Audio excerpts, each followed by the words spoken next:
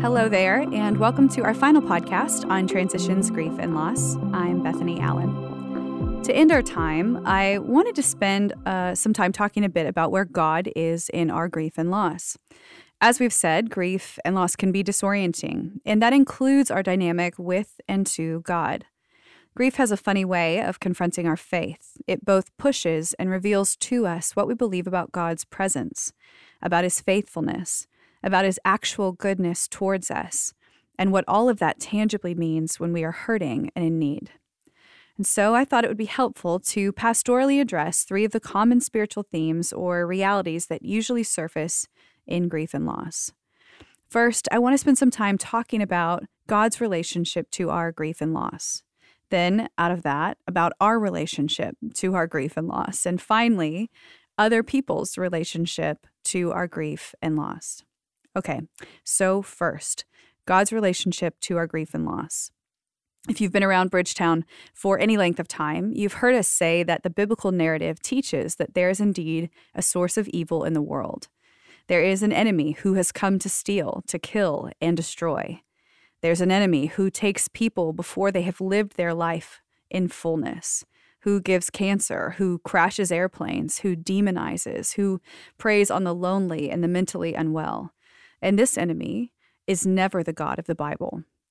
In 1 John chapter 5, verse 19, we read that we know that we are children of God and that the whole world is under the control of the evil one, which helps us make a bit of sense and get context around the pain we experience. I think about this particular moment when we keep hearing things like God is in control or God knows what He's doing, all of which actually places the onus on God and is, I think, at best, harmfully misleading. The point I'm wanting to emphasize here is that God is not the source of our grief and loss. Now, while He's not the source of it, He is still in the midst of it. What I mean is that while He did not cause your grief and loss, and He doesn't do that, He does want to be with you in it. Think of the story of Hagar in Genesis chapter 16. If you have time, it would be worth going back to read it. But for now, here's a rundown of it. In this story, we're introduced to a woman named Hagar, who was a servant of Abraham and his wife, Sarai. Sarai couldn't conceive, so she took the responsibility of having children into her own hands, and she asked Sarai to lie with her husband and become pregnant on her behalf. Bad situation all around. Now, in chapter 16, we read that after Hagar conceives, Sarai is unhappy. Makes sense. This is a bit of a Real Housewives of Israel situation. So, Sarai sends Hagar away in the desert with nowhere to go, and Hagar, at the end of this, loses everything. More than just her income. She loses really her entire life. And even more than that, her son's life. Now, what's beautiful in this story is that we see Yahweh respond to her right in the midst of her grief and loss.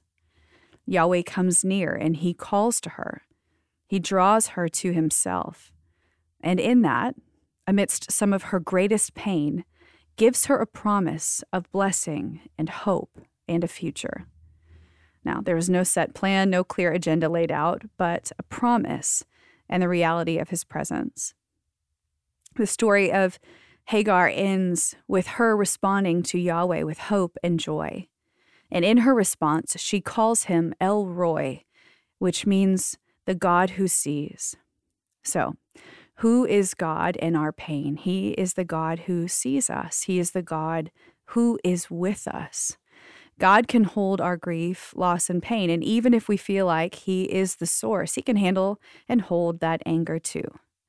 In grief and loss, God is not saddened by us. God is sad alongside us. And this truth helps us to lean into His presence and to trust that He is working to bring good.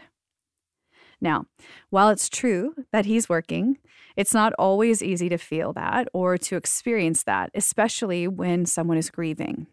One of the most common realities to the experience of grief and loss, particularly for apprentices of Jesus, and one that I hear on a regular basis as a pastor, is that people are no longer able to hear God's voice or experience His presence. One of our most common ways, really, of engaging with God. So I'd like to speak to that for just a second. There is a natural result of the shock waves, if you will, that comes from an experience of a traumatic event. Think about a time when you encountered grief and loss. I would bet that it's hard to recall certain details, or even what people said or didn't say during that time. Hearing and understanding seem to get severed and disconnected a bit in grieving seasons, and again, this is a part of that shockwave effect. And it's common. Psychologically speaking, from this point, it does get better. But the point I'm trying to make here is that often we panic in a space of grief and loss because of how we are hearing or not hearing, or experiencing or not experiencing. But the truth is, there is a very real physiological response that is impacting our normal pathways for connection, even spiritually speaking. Now, that's not true for everyone. Some experience God's voice and presence in deep ways in seasons of loss, but still others do not. Everyone experiences at some level some kind of paralysis in pain and loneliness. And while it will not look the same for everyone, the truth of the experience remains the same, that nothing can separate us from God's love, no experience or lack thereof. Brother Lawrence, a monk from a few hundred years ago, once said, "One need not cry out very loudly. He is nearer to us than we think." So, whether we hear him or feel him or not, the truth to hold to is that he is with us. Just as a mother would never leave the side of her crying baby, so it is impossible for him to leave us. Next, I want to talk a bit about our relationship to our pain and loss and our relationship to our grief and loss. This is important because this is usually the place where many of us can get stuck. There is a formula or common narrative of the human condition regarding grief and loss, and it usually looks something like the experience of an unmet need or desire leads us to fear. Fear then leads us to shame, and shame to pain. When something happens that we don't want to happen, or conversely, when something doesn't happen that we want to happen, it stirs within us an unmet longing and unmet need, and that creates an ache. Now, this ache is incredibly normal. It's natural.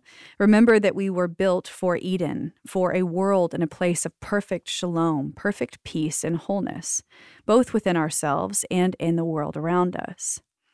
But while it is part of the kingdom of God to identify and to recognize something that has broken shalom, what many of us tend to do with the experience of brokenness, like our grandparents in the garden, is to hide.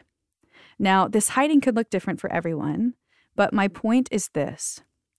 Often, the unmet longing or unmet need within us turns to fear, and fear usually goes in one of two directions. First, it says, I have to get this need met, which often moves us into a survival zone, and we begin to panic because we know that we need to get this thing that hasn't been met in us met, but we don't know how to do that, or we can't, and so we begin to feel like we're drowning. Next, the other direction it can take is fear sets in, is more of a panic mindset. This is the sensation that we have where we're saying this longing will never be met. And so we fight for surfacing, for getting our head above water and breath into our lungs. And that, over time, slowly begins to feel hopeless. And so many of us stop trying. In the midst of this panic and fear, and over time, this fear can devolve and give way to shame, which is the voice that explains to us why we're not loved, or why we are alone, or why we'll always be alone, or why this awful thing happened to us, or why no one could ever love us, or why life isn't really worth continuing, or why we probably will feel this way forever, and above all, why this is our fault. I've heard shame described as the sharpest tool in the enemy's weaponry. Shame is a one-stop shop, if you will. It explains, identifies, silences, and isolates. Shame says to us that we will never be loved, identifies the reasons why we are unlovable. It silences any hope for that to change, and it isolates us from those who call it out as a lie and love us. Brené Brown says that shame corrodes the part of us that thinks we can change. And so, when the shame has isolated us and told us lie after lie that sounds like truth after truth, This voice ferments into something of a really deep ache and pain.